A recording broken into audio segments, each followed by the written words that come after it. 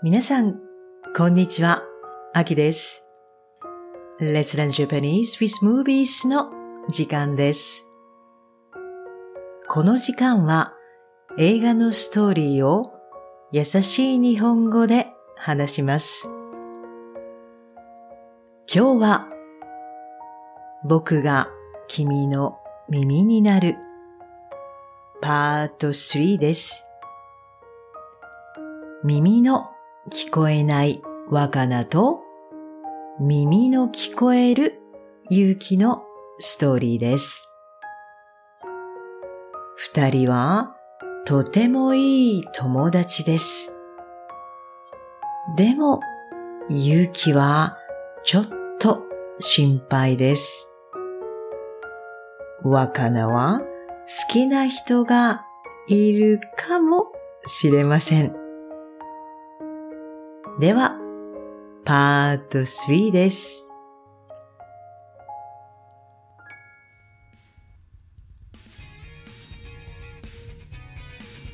ある日、勇気と若菜は友達のバンドの練習、バンドの練習に行きました。二人は楽しそうです。みんなも楽しそうです。歌って踊っています。若菜のところにマイクが来ました。マイクはマイクロフォンです。どうですか？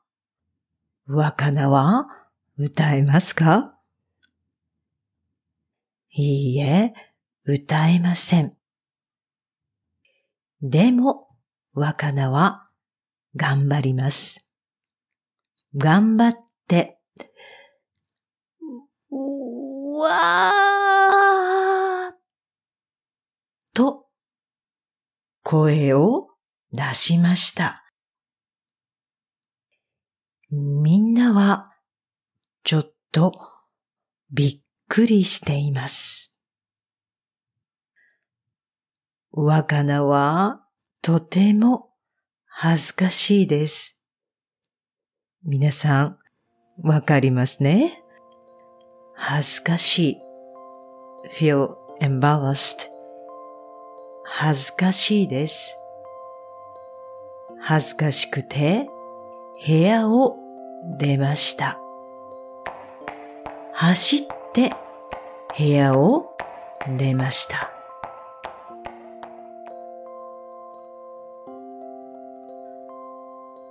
若菜は男の人とビデオコールしています。歌えないこと、恥ずかしかったことを話しています。そこに勇気が来ました。勇気は好きな人と聞きます。勇気は心配です。若菜は、ろう学校の先生と答えました。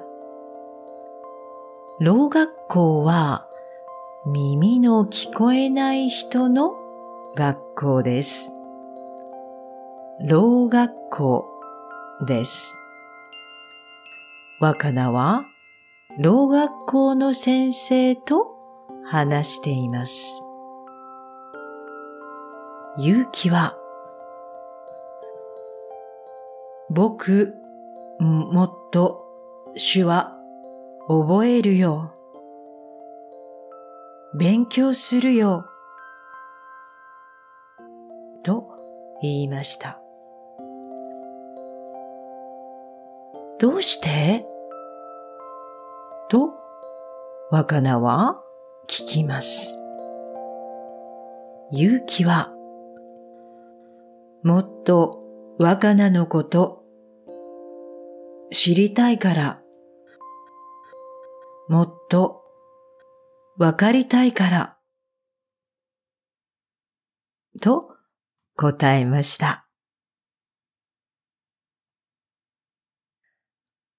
はい。では、Q&A です。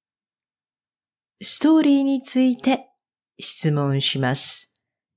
皆さん、答えてください。ゆうきとわかなは、友達の何の練習に行きましたか？バンドです。バンドの練習に行きました。マイクが来ました。わかなは歌えますか？歌えませんか？歌えません。わかなは歌えません。わかなは嬉しいですか？恥ずかしいですか？恥ずかしいです。とても恥ずかしいです。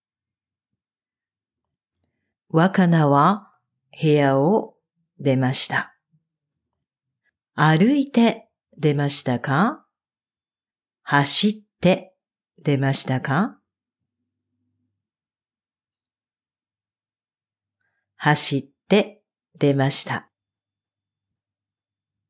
わかなはボーイフレンドとビデオコールしていますか？いいえ、ボーイフレンドじゃありません。ろう学校の先生です。はい。